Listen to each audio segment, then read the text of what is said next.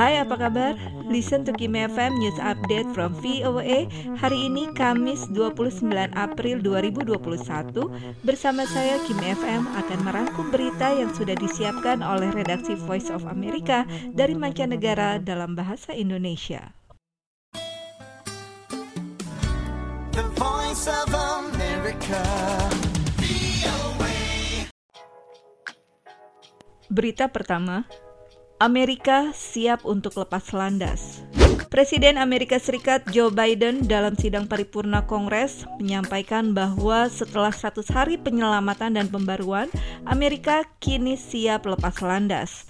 Tambahnya, kita bekerja kembali, bermimpi kembali, menemukan lagi dan kembali memimpin dunia. Dalam pidato tersebut, Biden juga membanggakan keberhasilan awal pemerintahannya dalam membuat warga Amerika mendapat vaksinasi COVID-19 dengan lebih dari 200 juta suntikan.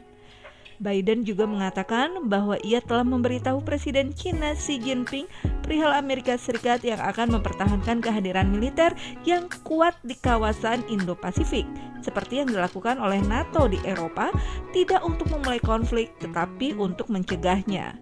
Selain itu, Biden pun membahas tujuannya terlibat dengan negara-negara lain dan mengambil peran memimpin di panggung dunia. Tentu saja hal ini kontras dari Trump yang kerap menggembar-gemborkan sikap dahulukan Amerika.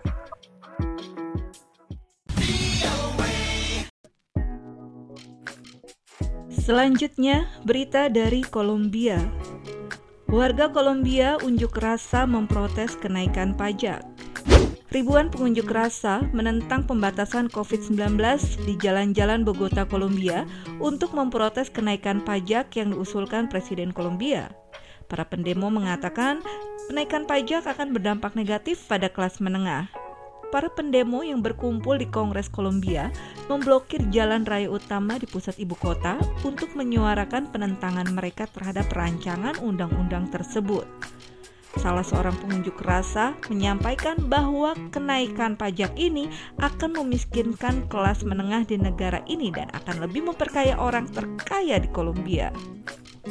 Pemerintah Kolombia sendiri berupaya memulihkan 20 triliun peso dengan mengatakan untuk membiayai proyek-proyek sosial yang disisihkan akibat pandemi, seperti subsidi bulanan yang diberikan kepada 3 juta orang yang hidup di bawah tingkat kemiskinan.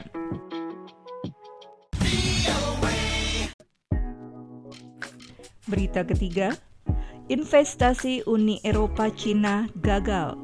Cina kemungkinan telah menggagalkan sendiri prospeknya untuk mencapai sebuah persetujuan investasi dengan Uni Eropa.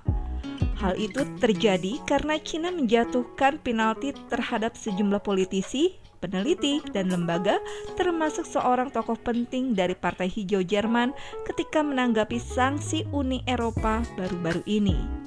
Kejadian tersebut telah memicu sebuah proses panjang di Eropa, di mana harus diteliti dan kemudian diterjemahkan ke dalam berbagai bahasa Eropa sebelum sampai kepada Dewan Uni Eropa dan diratifikasi oleh Parlemen Eropa.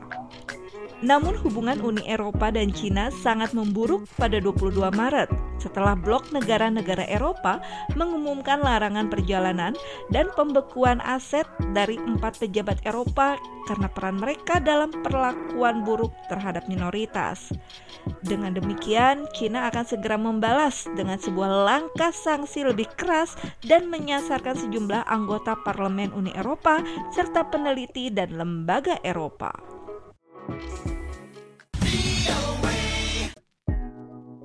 Dan berita penutup hari ini, Britney Spears siap berbicara di pengadilan tentang perwaliannya.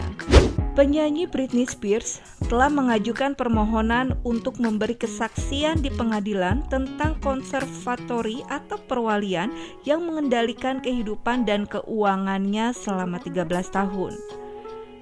Pengacara Britney yang ditunjuk oleh pengadilan mengatakan dalam persidangan di Pengadilan Tinggi Los Angeles, Britney telah meminta untuk berbicara segera dan setuju dengan Hakim Brenda Penny bahwa dia akan hadir pada 23 Juni mendatang. Sidang pada Juni nanti juga akan tertutup untuk media dan masyarakat. Namun, Britney Spears sudah mendesak untuk lebih banyak transparansi dalam proses pengadilan dan dokumen konservatori.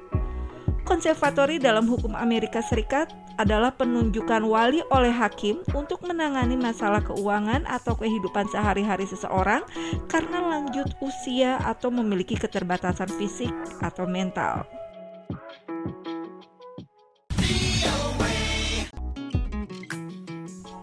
Terima kasih sudah mendengarkan. Sampai ketemu lagi. Stay tuned. Listen to Kimi FM News Update from VOA, Voice of America. The Voice of America.